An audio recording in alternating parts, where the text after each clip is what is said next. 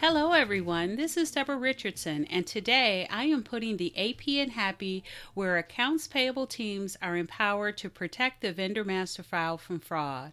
This podcast will give a voice to accounts payable team members by talking about the growing reality of cyber attacks in their world and which vendor setup and vendor management techniques they can apply to protect the vendor master file from fraud. Are you or your team performing all possible vendor validations? Do you know which documents have the key data you need to confirm that the vendor you are about to create or update is real? Be sure by downloading the Vendor Validation Reference List. It also has links to all the resources listed. Download at www.Deborah, D-E-B-R-A, R. Richardson, RICHARDSON.com. Do you have a Canadian vendor to set up and need some resources to make sure you are verifying tax registration numbers, address formats, watch lists, and banking information? Keep listening.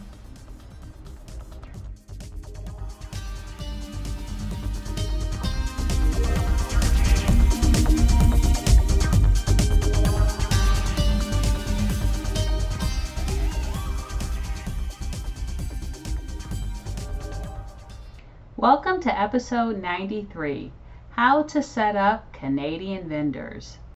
Now, whether you are a US-based company or a non-US based company, you may have the occasional or more vendor registered to do business in Canada that you need to set up.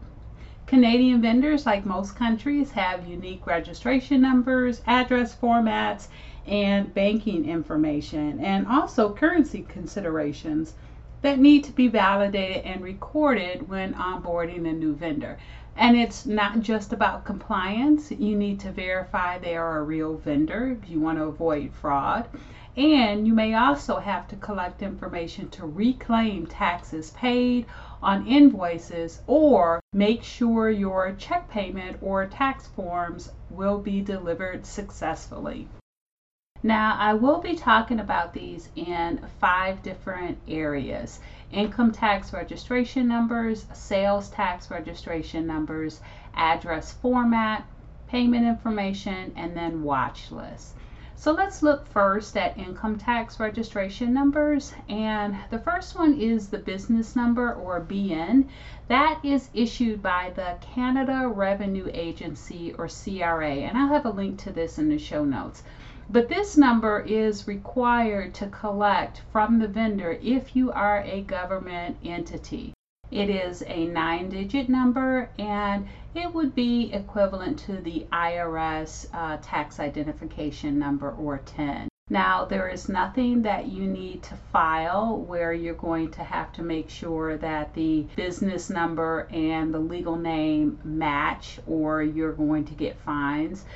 It doesn't work like that, like it does with the IRS. However, if you require it, it is one more way to verify you are dealing with the right vendor. All right, the next income tax registration number, of course, is the IRS tax identification number, or TIN. And if you are a U.S. entity utilizing the services of a Canadian vendor, you are required by the IRS to determine the status of this foreign vendor and whether tax withholding is required. And while requirements to gain or have an IRS TIN vary, to avoid tax withholding, the Canadian vendor will need to fill out the applicable W-8 form with a U.S. TIN and submit it. Now, you can register and validate the TIN on the IRS e-services, which is free, that site, or you can use something like tincheck.com, which is subscription based. There may be other resources to verify as well. And Here, I just want to talk about, years ago, it used to be that Canadian vendors with the IRS had a 98 prefix tax identification number, or 10.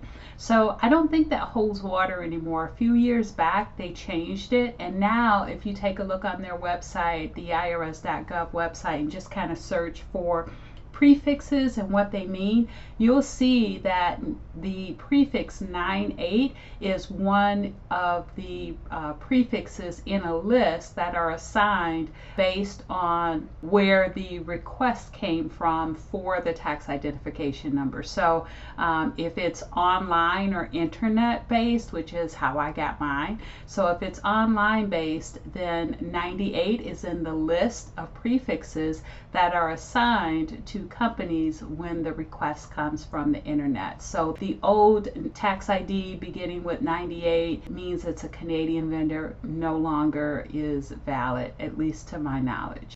Like all IRS tax identification number, or 10s, the foreign 10 or I-10 is 9 digits long. Okay, so the second area we're going to look at is sales tax registration numbers. And while you as an AP person or an AP vendor maintenance person may not use these numbers, it could help the tax team or whatever team that may need to reclaim taxes billed on invoices. So it's great to collect these so that you have these on the vendor record when they're needed. And so the first one for Canadian vendors is goods and services tax / harmonized sales tax, or GST / HST. Now, this is a value-added tax levied by the federal government that can be included on invoices like VAT in the EU, and you want to validate that on the Government of Canada website, and I will put a link to that in the show notes. And then the other one is the provincial sales tax, or PST. Now, this is a retail sales tax levied on taxable goods by the provinces. It's only really required if your company purchases or leases new or used goods for use in British Columbia. And again, just like the business number, these sales tax registration numbers can be used to validate whether or not your vendor is a real vendor. Now, this is an 11-digit number beginning with the letters PST, as in provincial sales tax. And I will have a link of where you can go to verify that number for free. However, you will need the business number or BN number to use that free service. All right, so the third area is the address format. Gotta love it. So the Universal Postal Union, it is a great consolidated resource to find address format tools or resources based on country. And the Universal Postal Union is kind of equivalent to the United States Postal Service, except they don't have the same functions or features that USPS does. So again, they collect these resources, and if you request based on country and address format, it'll give you a list of tools that you can use for that specific country. Now, I have found two great tools. One I found on Universal Postal Union and one I found on my own. But I found two great tools to verify Canadian address formats. The first one is Canada Post, and this site has a convenient address complete feature in case you are missing a section of the address. So with this site, you can search the street address, rural, I can never say that word, rural route, PO box, or general delivery to get a postal code. And actually, if you just start typing it in, it will complete it for you. And you can search by postal code, like a reverse search, and get a complete address. Now, it is a free service, and I will put a link to it in the show notes. The second one that I really like is Smarty Streets, and you may have heard me talk about Smarty Streets in the past. This site is just one of my favorite validations for both US and international address formats because it has 240 plus countries, because it will not only validate the address format, but it will also verify the status. So for example, the address may be a match mailable, which means that it matched the address and that it can be delivered. Or the status may be match vacant, which means that yes, the address is mailable, but no one has picked up mail there and the post office has just stopped delivering it. Now they have a single address tool that can be used for US or international at no cost if you just do a few searches daily. And so that is a great tool for, that one Canada vendor setup that you need to get completed and you need to verify the address. So again, I will put the links to Canada Post and Smarty Streets in the show notes, and you can tell me which one you like better, or if you have a different tool to validate address formats, let me know that too. Alright, so now we're up to the fourth area that I want to talk about, and it's payment information. And so in payment information, the electronic payments to a Canada bank, that should be a big one. Successfully sending payments to a Canadian bank requires the financial institution number, which is 3 digits, branch transit number, which is 5 digits, and the account number, which can be anywhere from 7 to 12 digits. Now, the financial institution number and the branch transit number together equal 8 digits, and that can be displayed as a routing number. But don't forget to add the leading 0 to get to 9 digits. And I will tell you, this is was one of the biggest issues when I was an AP senior manager, because if a payment file failed, that's the first thing that we would go and look at to see if that 0 was added, because it's not necessarily, your vendors don't give you that instruction when they give that information to you. They can give you right the financial institution number and the branch transit number as one, and you think that that's fine, but you're not really counting that it's only 8 digits and not 9 digits. And that right there is a great reason to use your own company branded ACH form, because you can control what is received. And so if you have 9 digits for that routing number that's formatted in that way on the form, then that should prompt the vendor to enter that leading 0. So when your vendor setup folks get it, they don't have to risk not putting that in or not remembering to put in that leading 0.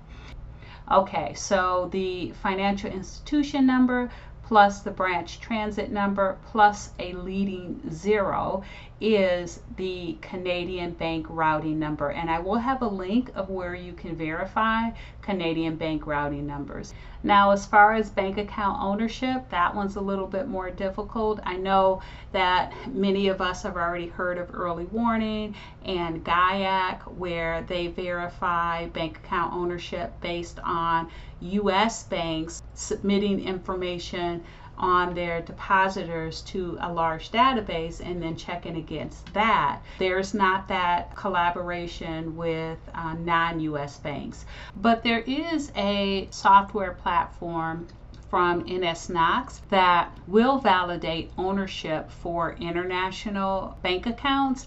And I actually did a webinar with them a few weeks back. And so I will have a link to the on-demand webinar, and it's called Don't Pay Cybercriminals, Validate Domestic and International Bank Accounts, Actively Protect Your Payments. And in that webinar, I give a manual way to authenticate vendors so that you can verify you're dealing with the right vendor who's giving you their banking information.